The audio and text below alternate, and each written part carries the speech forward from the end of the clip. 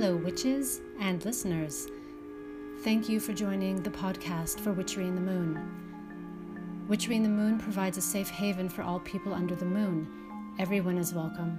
There is no room in our sacred circle for ageism, sexism, racism, fascism, xenophobia, homophobia, or transphobia. I'd like to welcome you to please join our sacred circle as we discuss tarot, witchery, the moon, magic, myth, and folklore with your host, Devi, and a series of special guests. Thank you for listening and stay sacred.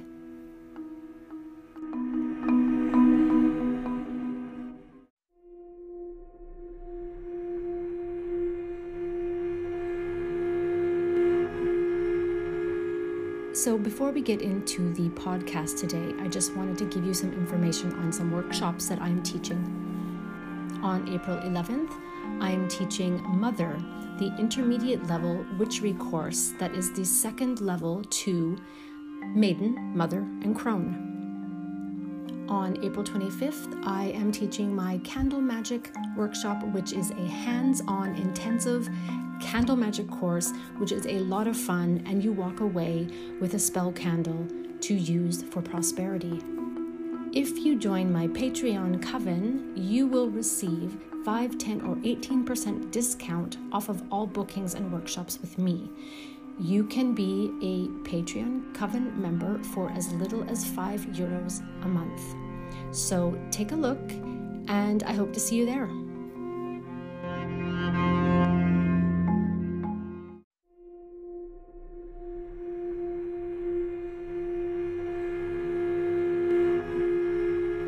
My guest today on Witchery in the Moon podcast lives and works successfully and fully in his witchy element. He has a sharp wit, a tongue-in-cheek sense of humor, and takes himself only as serious as needs to be when living the life of a brouillot. As authentic as they get, I can't wait to get into our topics with him, and I just know you're going to be on the edge as you listen in.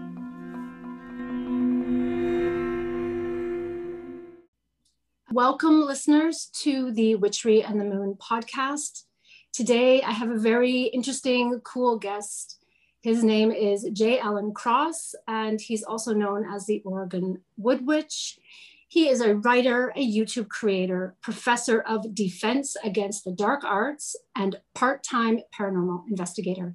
He also has an Etsy shop called Wood Witch Apothecary, where you can find all kinds of exquisite self-made magical oils. Welcome, Jay. I'm very honored to have you join me today on the podcast. And we have some really exciting, extremely important topics to discuss today, and I can't wait to dive into them with you. Thank you so much for having me here. You're welcome. I gave a little intro to you, but can you tell us a bit about yourself in your own words?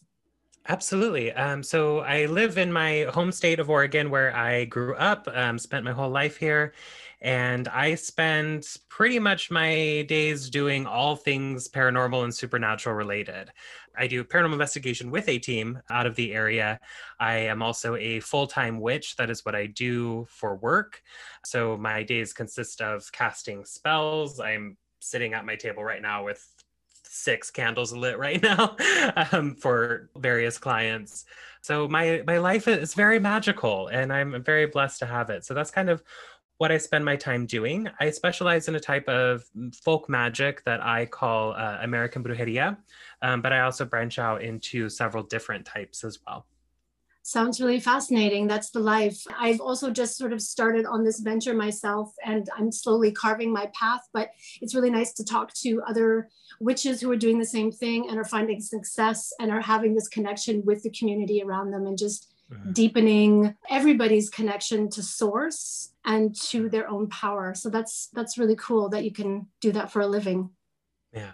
It's yeah, nice. I feel very, very blessed to be able to do this. I sometimes tell the story of in the 5th grade, we had to write a report on what we wanted to be when we grew up. And I wrote about exactly what I'm doing now. And my teacher made me redo it because she didn't feel I was taking it seriously. So joke is on her. Oh, yeah. That'd be so cool if you could see her again and just be like, well, actually, look at me now. Yeah, that's cool. I think I wanted to be Big Bird when I was in elementary school. I think I wrote like that. right? Why not? So forgive me if I bastardize this when I say this, but so brujeria, that's right? Brujeria. Yeah. So you have an upcoming book release in May, and I read on your blog, you call it American Brujeria. Could you please explain this to the listeners and then perhaps tell the difference between traditional brujeria and American brujeria? Absolutely, absolutely. So there is quite a massive difference between them, but we tend to use the same language. So traditional brujeria is found all throughout Latin America and in my kind of ancestral homeland of Mexico, or the Mexico area. And traditional brujeria is very, very secretive. There is almost zero information out there about it. It's often passed down in family lines, and those who do know about it often do not talk about it. It's often seen as something that's very dark, very forceful. It's a very, very powerful form of magic. And it's what we're kind of most known for. A lot of, well, I mean, we're known for a lot of things, but as far as the magic is concerned, brujeria is kind of a big buzzword. It's something that people are very interested in because it's so secretive and because it's traditionally seen as being so powerful. And there's this thing that sort of happens in American culture too, where we kind of apply the term witchcraft to just about anything that is any sort of magic or esoteric or any of those things. And so people often think that traditional brujeria is the same way, where it's just a catch-all term for magic of a Latinx persuasion. But that's not the truth with necessarily traditional brujeria, at least not in Mexico. It's its own very specific path. And when people think about brujeria, they think that it's the lighting of saints' candles and the praying to Guadalupe and the doing limpias with eggs and things like that, when it's not necessarily done that way. That is more something that we would call either like hechiceria or magia or curanderismo a lot of the time. But brujeria is something that's kind of separate. In the United States, though, we have this huge population of people like me who are both Mexican and American. And when our ancestors kind of immigrated here, they had to take with them all of this spiritual knowledge into kind of this new world, this new country. And over here, we have different challenges. We have different materials. Some of the materials they were used to having aren't available anymore. And so things had to change, things had to shift. We do have curanderos, which are folk healers here in the United States, but they're very few and far between, which means that the Mexican people after immigration to the United States often had to then take this work into their own hands and do the limpias themselves and all kinds of other work. They found that they had to be doing it themselves. And it's become a lot more popular these days, especially among Mexican-American youth, because we're all kind of being called back to reclaim our ancestral heritage, our ancestral magics. A lot of us have kind of found ourselves doing this sort of Mexican form of work with the lighting of saints' candles and, doing limpias and these things to help ourselves spiritually. And then you ask the young people, what is this called? And they'll tell you, oh, this is brujeria, which is a little bit of a joke. And a lot of people don't understand that because we know that brujeria is like it's the scary thing. And, the brujas are going to come and get you at night. So it's a bit of a tongue-in-cheek idea. Oh, this is witchcraft. And a lot of people don't understand that. So when we say those things, people think, so that's what you're doing is brujeria. So when I went to do this book, I wanted to separate the two versions that we have. So what we know as American brujeria is this modern Mexican-American folk magic that is very heavily based on and brought forth by the Mexican community post-immigration. And so I just wanted to make sure that I had a separate term for it. So that's what I mean by American brujeria, is this type of modern Mexican-American folk magic, if that makes sense. That makes complete sense. And I find it super fascinating when you talk about the younger people who are using brujeria or using the term brujeria as what they're doing is a joke for you because it's a bit of a blanket statement. It's like you said with witchcraft, it just kind of covers everything. This is maybe easier for the younger kids who don't really get quite what it's coming from. So they're adapting it to their own way, however they see fit to use it now. And this idea that it's secretive, this has been something in many different cultures, a big thing. People don't talk about their practice. People don't write things down. People don't make books. They talk everything word of mouth, and it's passed from generation to generation. So it sounds to me like brujeria is a similar thing. It's done in a similar fashion.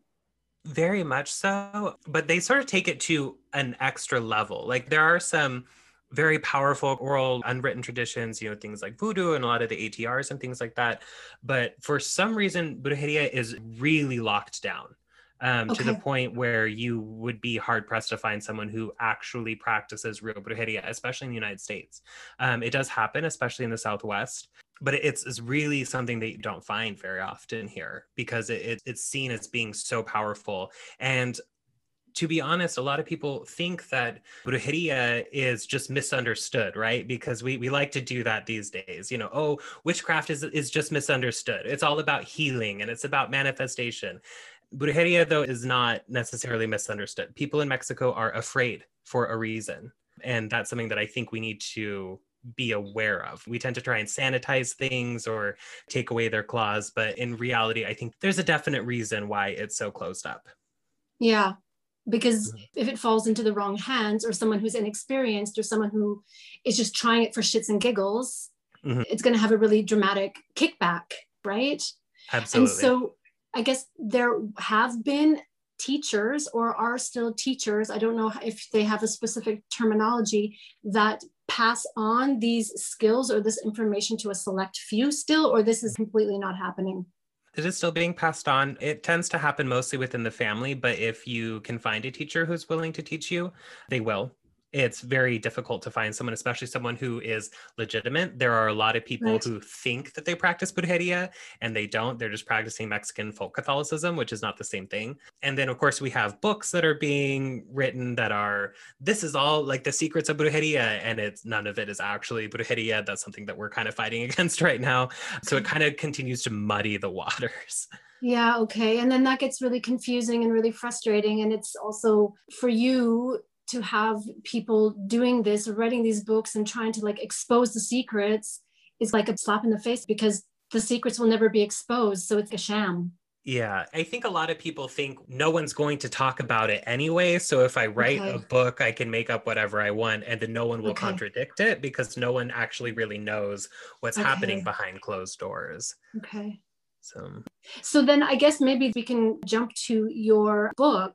What has it been like for you writing this book, and what kind of effect are you hoping that it will have on the magical community, especially considering you just talked about people who are writing books in their own fashion and thinking that they're not going to get checked with what they're doing because there's nothing to compare it to. So I'll just repeat that.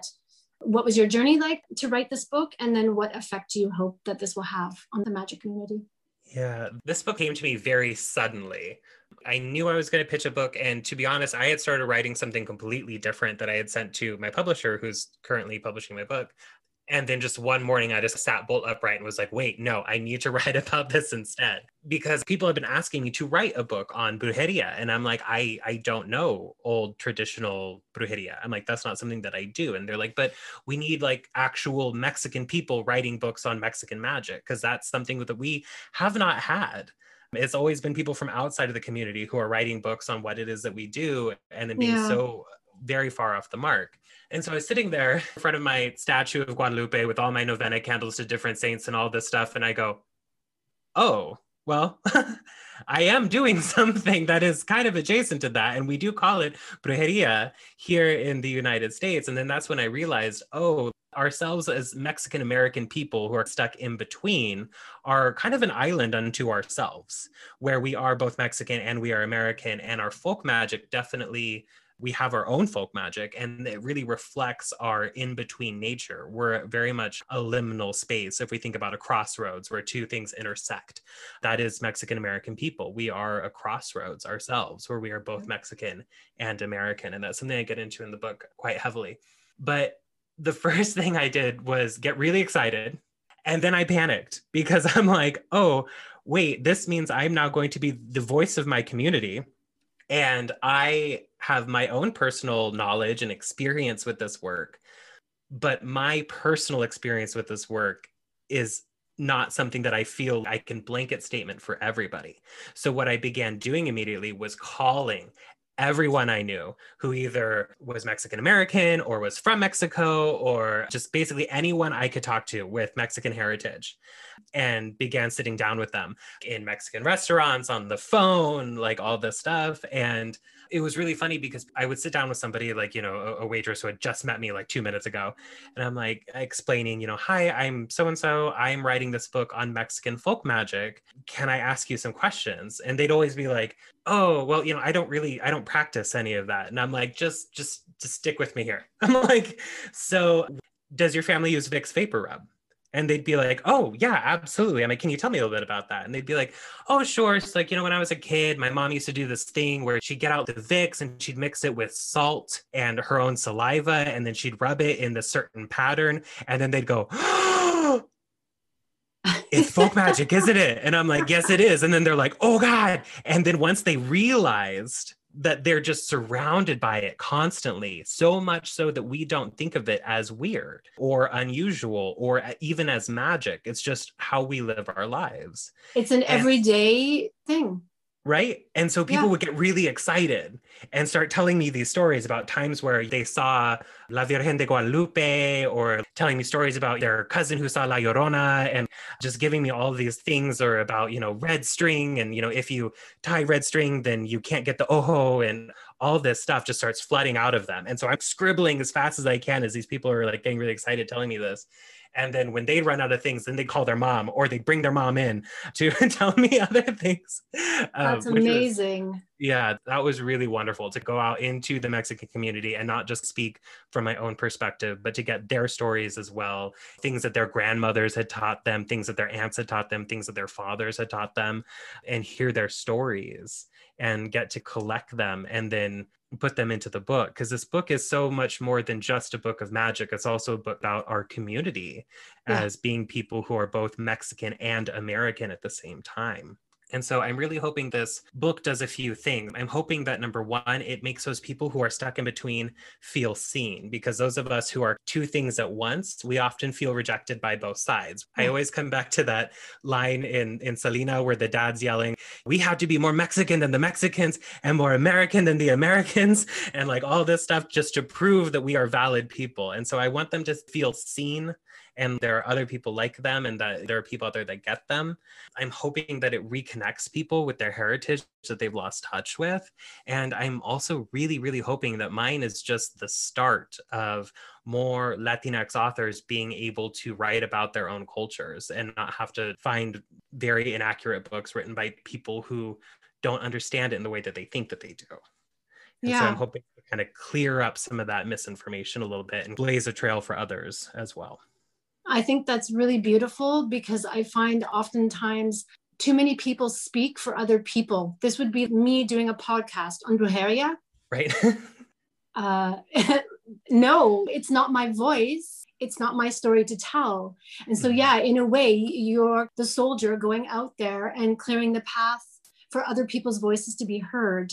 And I think that that's really powerful. And I think that's really beautiful. And I see such a shift with so many people and so many cultures and traditions and practices. I kind of came out of the broom closet last year in August. I've been practicing since I'm 16.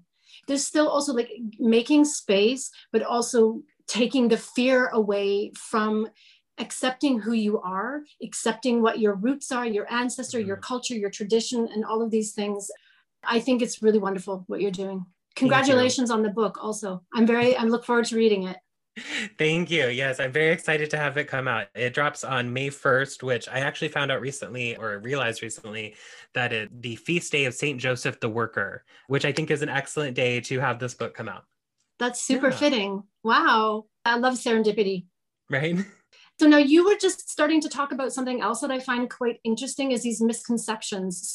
For me, with what I'm doing, is I try to make this disconnect between what people think witchcraft is and what it actually is. And so this, of course, is debunking common misunderstandings about the practice. What are some of the biggest misconceptions from brujeria? I find that there tends to be two main ones. There's this misconception that we were kind of talking about earlier. People think, or they want to think, that brujeria is just misunderstood. especially traditional brujeria. Because, we had to face a lot of demonization from the church and all kinds of things. And so we understand that not all things are as they seem. However, in Mexico, as I was saying earlier, people are afraid for a reason. When it comes to brujeria, there are spells called amares, which are love spells, but they're not just, I want you to love me. It's borderline mind control, where people lose their free will, leave their families that they love dearly to come and be with the person. And then that family loses that person forever and can't get them back. This is very, very dangerous stuff. And people think, oh, they're just misunderstood and they're here to heal people. And it's like, no. They probably could heal somebody, but there would be a price to it. Wow. So I think people need to stop trying to really romanticize traditional brujeria. American brujeria is a lot softer. It's a lot more in the direction of that folk Catholicism where we work with saints. And then that's where I find my second misconception is when it comes around to saints, especially trying to introduce this idea to the rest of the magical community, which is still heavily pagan. I was signed up to teach at a festival not that long ago. And during the process, I was like, okay, this is technically a pagan festival. Is it okay if I do a class on saints? And they're like, you mean like Santeria? And I'm like, no, like in Santeria, those are African spirits disguised as saints. I'm talking about the actual saints. And they're like, well, what do you mean? And I'm like, well, the actual saints, like asking them for help. And then they kind of pause for a while and then they go, yeah, that's like Santeria. Anyway, and moving on, because people don't understand the intersection of Catholicism and magic. Okay. And I think that's something that I'm hoping that this book also kind of helps people connect the dots with as well, because people don't think that those two things can coexist in the same area. But when you grow up Catholic, like I did, I was an altar boy the whole 9 yards. And especially when you grow up Mexican Catholic, it's very magical. It's very magical. It's a lot of lighting candles and asking for the things that you want, working with spirits on the other side in order to help you out, get you a foot up wherever you need it, to protect your home, things like that. It's all done through this Catholic vehicle. And so I'm hoping that this helps people connect the dots and clear up the misconception that it's actual Catholicism that is being used, not necessarily mainstream Catholicism, but these two things are coexisting in the same area, especially when it comes to American brujeria. Okay. So the first thing, which was that this can be very dangerous, very powerful, very dark, this love spell and mind control. I never heard of that. And I'm a little bit scared over here, right? Because I always think of manipulation of other people in spell work. This is just a no. I wouldn't do this ever. Like I couldn't even dream of doing this. And just in that thinking, I've already set myself up for failure or for something to not go right, because already I have the wrong idea in my head about what's going on. Does that make sense? That does make sense. And it's probably one of the reasons too why it's not taught widespread. I have talked to people who have learned it from their family, and they're like, part of it is just being able to psychologically handle the work, especially at that level, and being able to wrap your mind around it. Of course, we always have to take in, historical and cultural context and realize that, of course, Mexican people didn't just come up with this because they wanted to do this to people. There was always a reason for it. And Mexican people have always had to really struggle and do whatever they had to do in order to get by. And their magic reflects that they will do what they need to do to survive. And of course, I have to say too, brujeria is not just found in Mexico, but I can't really speak for any of the other countries as I'm not part of that. But yeah. Okay. I just always have this idea in my mind that when you're playing around with something you don't know anything about, you're already, like, I think about my 16-year-old self and doing love spells and what would happen and how I felt and how I always had this nagging, tagging feeling in my gut that I've done something wrong. And so that in and of itself, I think what I was trying to say before is when you have that fear and you have that insecurity, stop. So when you have someone who has the training, has the experience, knows what they're doing, then it's okay. So going back a bit to this idea of people who don't have the training but call themselves bruex. We have brujas, which are brujas. The female, and then we have brujos, which are the male witches, and then brujex and Latinx and words like that. They're both American terms. They're not used in Mexico, but they're used to give a gender neutral or kind of a trans inclusive option. And that's something that I really kind of stand behind. It's a little controversial right now, but I don't think it's wrong. I don't think it's wrong at all either. I'm really sorry for totally brutalizing my pronunciation of all this. I think you posted also last week a funny video that you made, and the automatic voice spelled it out brujeria or something. I had to do that to get it to say it right, because the one I did earlier was I just wrote it out as it's spelled, and then the whole video was the automated voice lady going, "Let's talk about brujeria." It's found in. Yeah. Okay. Hilarious. But then I was like, okay, can I get her to say it right? So then I wrote brew and then Harry, like Harry Potter, and then like and then I sort of got her to say it correctly that time. It's pretty funny. But yeah, so brujas is the female, you said, and brujos is the male, and then brujex is the inclusive. Yeah, it's kind of the, it's definitely a Mexican-American term. If you go to Mexico and say something about being like Latinx or being like a brujix, they're going to be like, what are you saying? Like, I have no idea what that is. And that's just one of those things too that we have to traverse with this is the American version of a lot of this stuff is going to be very different from the Mexico version of it. So we have to realize where our own personal borders lie. Because if someone in the United States says, oh, I'm a bruja, then we just assume that means that they practice a Latin American form of magic. You say that to somebody in Mexico, they will literally run screaming from you. So we have to realize that these things change meaning depending on where we are geographically and who it is that we're speaking to. Right. And that's pretty much the whole first chapter of my book. The first chapter is titled Spanglish, and it goes into all of this in detail about this means this over here, but it means this here, and then here's where we need to find the lines. Yeah. But I think that's great, and people should know it. I'm really looking forward to reading this book and learning. So since how we're on this, well, it's not really on the topic, but I guess it kind of fits in. Oh, wait, I have one other question before that. 3 tips that you would give to someone just starting out in magic or brujeria. Yeah, I think my number one tip is to not learn off of social media. That is the number one tip I can give anybody. Definitely do not learn off of TikTok. Do not learn off of Instagram, Facebook, Tumblr, none of them. Please do not. It's just a recipe for disaster. I do highly recommend, as my tip number 2, to read all of the books that you can find. And when you're searching for books, I recommend looking at a few things. Looking at the author. Do they seem qualified to be writing this book on this topic? Do they have the background? Are they from the culture? Those are things that are very important to look at. Also look at who's publishing them, because is it a magical publisher? In order to get my book published, my editor on the book is Judika Isles, who is a very well-known witchcraft author. She does the giant book of 5,000 spells and the encyclopedias of spirits.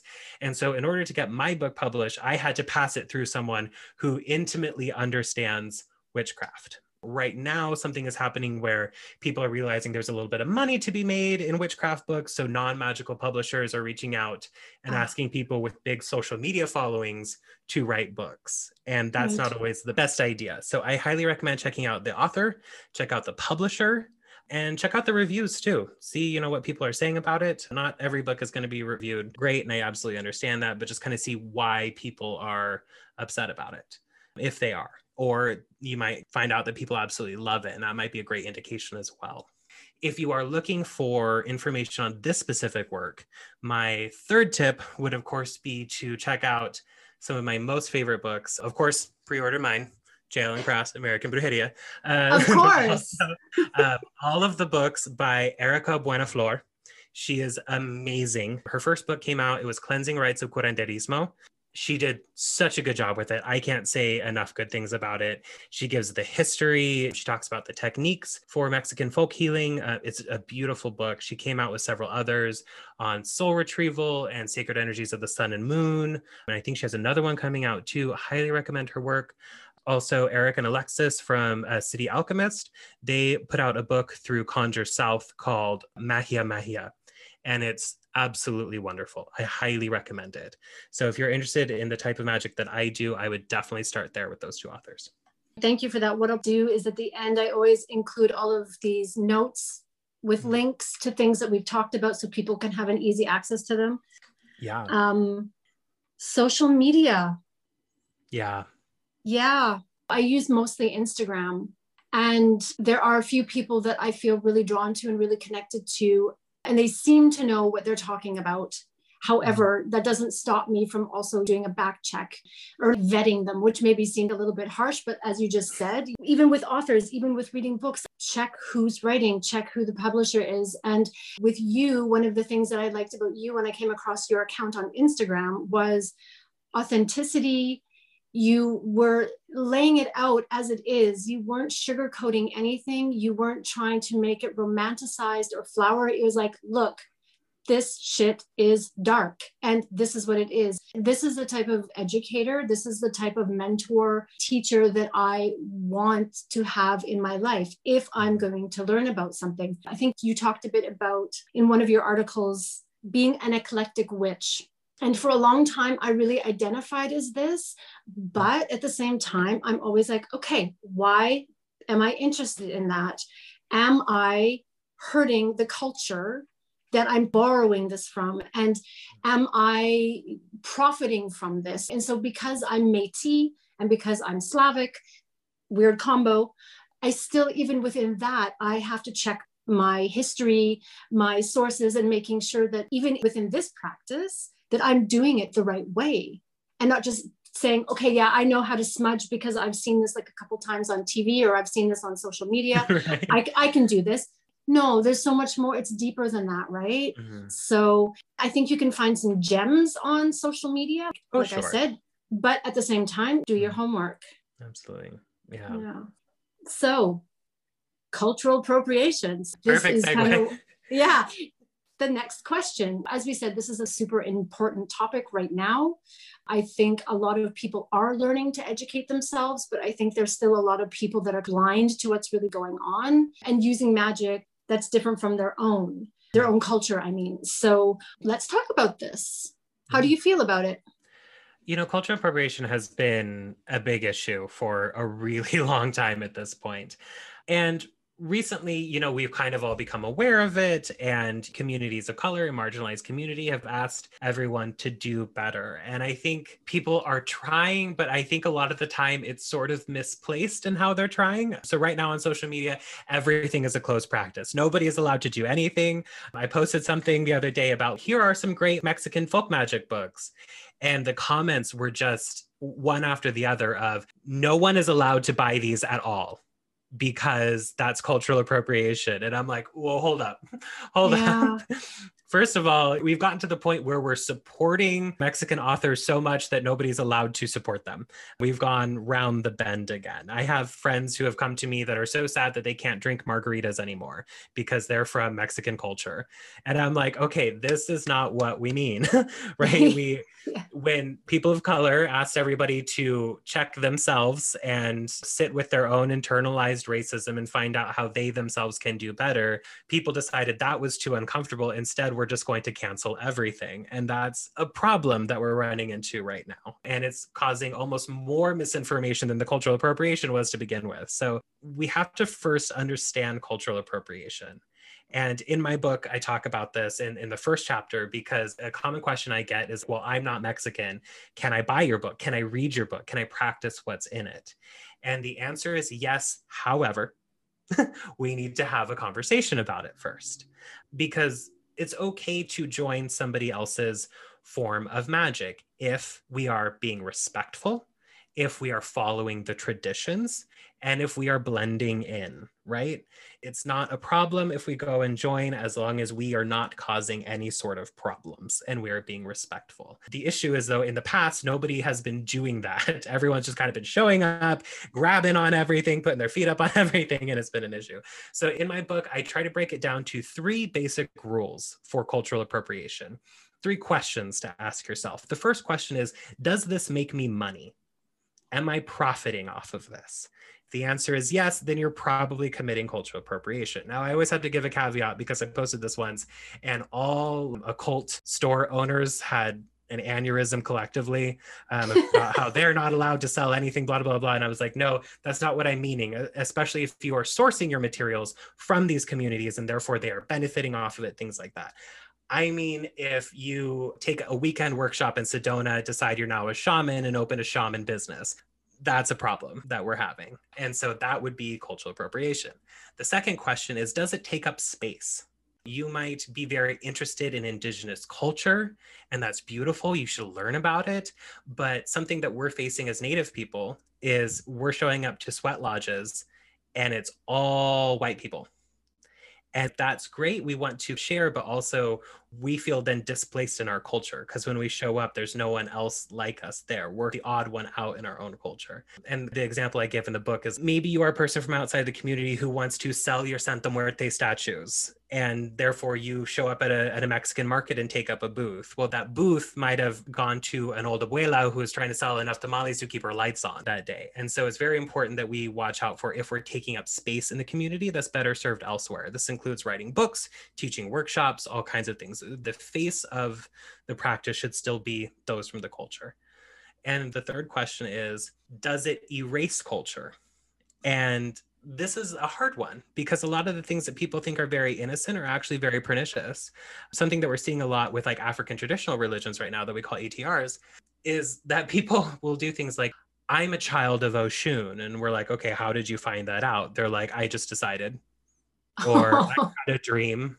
Or someone dealt a tarot card and told me that Oshun is my head spirit. Therefore, I've skipped initiation. I've skipped the divination. I've skipped all of these steps and gone straight to working with Oshun. That is no longer Santeria. That is something else completely. And when we do that, then other people follow our lead, and then that ends up erasing culture. So those are the three questions. Does it make you money? Does it take up space? And does it erase culture? And if you look at what you're doing and you can honestly answer no to all three of those, then generally you're okay. And there is, of course, nuance and caveats, but that's kind of the general terms for it. Yeah. You can have a and margarita. I think that's, yeah. And I mean, it seems pretty clear and pretty simple. They're not difficult questions to consider. And you made me think of something which is, it's a bit funny when you were talking about erasing culture and people deciding for themselves something. They had a dream and they decided that they were, a child of Oshun or, something like this. So they skip all of the steps and they just are this thing. And for me, I always have to think of the impatience of Ralph Macchio in The Karate Kid, right? Yes. And he just wanted to fight, but his sensei was like, no, you got to wax on and you got to wax off. You have to do all the stupid things that you think are stupid or whatever, because this is your foundation and this is your basis for getting to that place. You can't just decide it for yourself. You need to get there. Absolutely. And part of the beauty of all of this too, for me, I think, is that process of going through everything and absorbing everything and getting to the point where you actually do have self-realization, or you are initiated, or you are, whatever it is in whatever tradition. So I just had this visual of patience. Well, and it's a bit of humility too, because when people do this sort of skipping thing, it's very clear that they feel they know more than the people who have intimately been working with these spirits for thousands of years. Yes. That they know better. Yeah. And that's immediately where you go wrong. That's when we begin to erase culture by saying, actually, none of that stuff is necessary. And we're going to completely disrespect and disregard your traditions and do whatever we want with your culture. That becomes cultural appropriation. Yeah. Okay.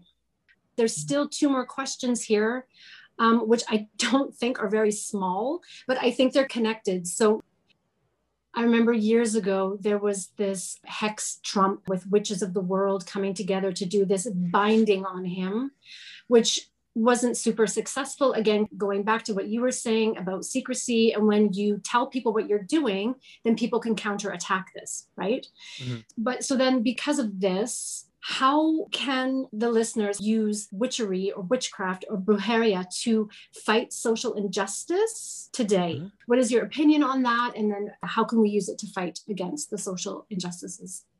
Absolutely. So I think, first of all, it comes down to understanding magic and how it works. Because when we do magic, when we cast a spell, we are asking for an adjustment in a timeline as far as our trajectory is concerned. But we also, on top of that, have something called fate or destiny or some things that are meant to be. So if we cast a spell that goes against something that's meant to happen, then nothing's going to happen with that spell. It's just going to be completely blocked because that takes precedence. And so when we have someone like the President of the United States, who makes decisions for an entire country and is involved in worldwide affairs, that is a huge web of fate and destiny and all kinds of stuff that is tied to this person. So making them a target is so much harder because you're battling that to begin with. The second thing that you're battling is you're battling the fact that they actually have support. And in Trump's case, a huge amount of support. Yeah. And what's funny is people who were doing this whole bind Trump, hex Trump, whatever, they kept putting it on blast on social media. Everyone, 500,000 people are invited to the event to hex Trump. And so first of all, you blow your cover. Absolutely. You tell everybody what you're going to do. And then what happens next is prayer circles form all over the world to protect this person and do counter magic. Masses have been said, prayer circles are formed, chanting is done, all this stuff. And there's a hubris in kind of the witchcraft paganism community that says that Christianity isn't real or it's not powerful or any of that stuff like that. Surprise, surprise. Yeah. It completely blocked you guys in every step of the way. Yeah. When it comes to actually getting the job done, we need to do two things. We need to look at history a little bit. There was something that happened in the UK called Project Cone of Power. And I believe it was World War II. Hitler was going to be invading into Britain. And so a small handful of witches got together in secret and cast the spells that they needed to cast. And Hitler never invaded Britain. And so that is something that we really need to look to. People who, number one, shut up about it and then did the work. That is something that's going to be so much more effective than inviting the masses, because you also have to understand too that the people they were inviting were people who had never done spell work before or who were just doing this for fun tonight with their friends. And that's all going to muddy the water. 500,000 people casting a mediocre spell is not going to have the same impact as 5 witches who know what they're doing in secret casting the work. That's your first lesson. The second lesson is when it comes to affecting social justice change, especially with witches. And we saw this in the Black Lives Matter movement, where people began to show up at protests dressed in their witchy ball gowns and their black pointy hats, holding signs that say, "Witches for Black Lives." I bet that looked great on your Instagram, but did it do anything? And I understand wanting to show support. That's great. But that's number one, it's pulling focus from where it needs to be. And also, we're witches. We have more to offer than black outfits, right? Yeah. So yeah. I wrote another article that was like, here's what we do. Here are spells that we need to be casting. Here are spells to protect protesters. Here are spells to hex cops. Here are invisibility spells for your minority friends, things like that. You know, we are witches. We have power. We need to actually use it. And that's something that I hope will change now that we're kind of coming out of the pandemic and these protests can begin again, that we will actually see witch representation working alongside Black leaders and, you know, leaders of color in order to assist them magically instead of just showing up dressed in your witchy finest. We need to actually do the work, which is what everyone's avoiding right now, but we need to actually do it. Yeah, no, exactly. There was a really, really big Black Lives Matter protest here in Berlin last year. And the amount of people that showed up was shocking, considering it was smack dab in the middle of the pandemic. I would say probably 80% of the people were actually wearing masks. I was, and the group that I was with was wearing masks, of course, but that's beside the point. And seeing so many people get together was really motivating for me and for all of us. But as you said, how many people show up to these events to take pictures and be like, I was here. or who's actually doing the work on the outside that doesn't need to expose it to everyone to have a look at me moment, you know? Mm-hmm. And I just think that when we take the time to focus our intent in the right place, it's not about me. It's not about me holding a sign. It's not about, and I didn't wear a witch's costume, but I did see these pictures.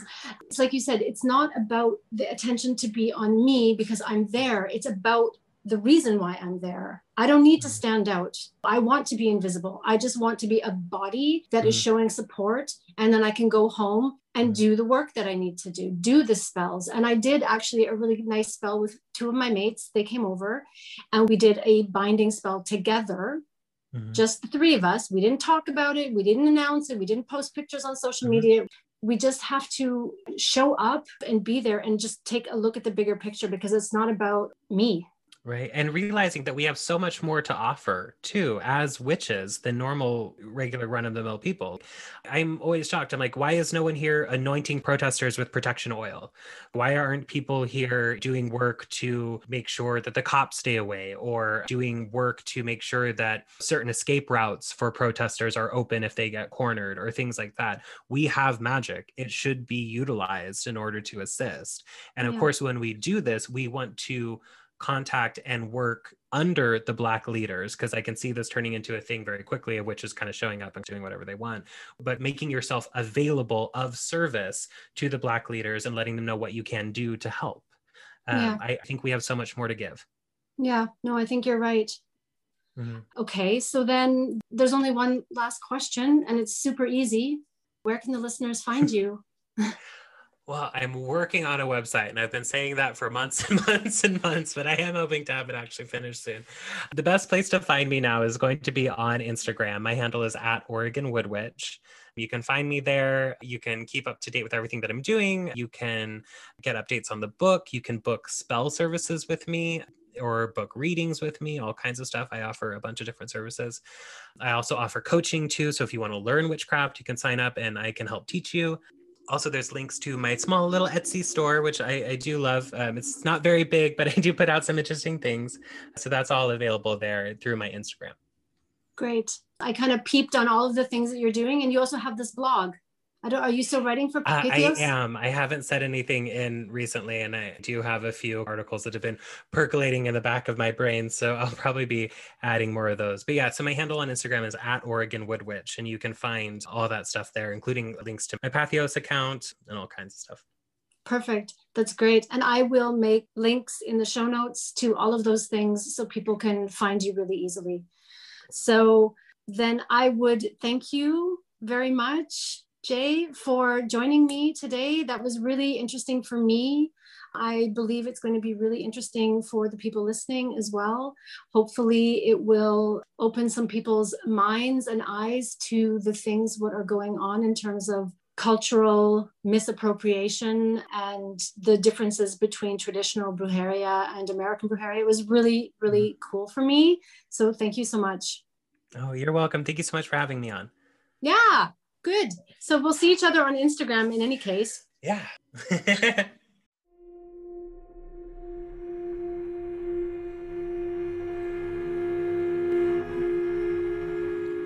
Dear listeners, thank you for joining me today.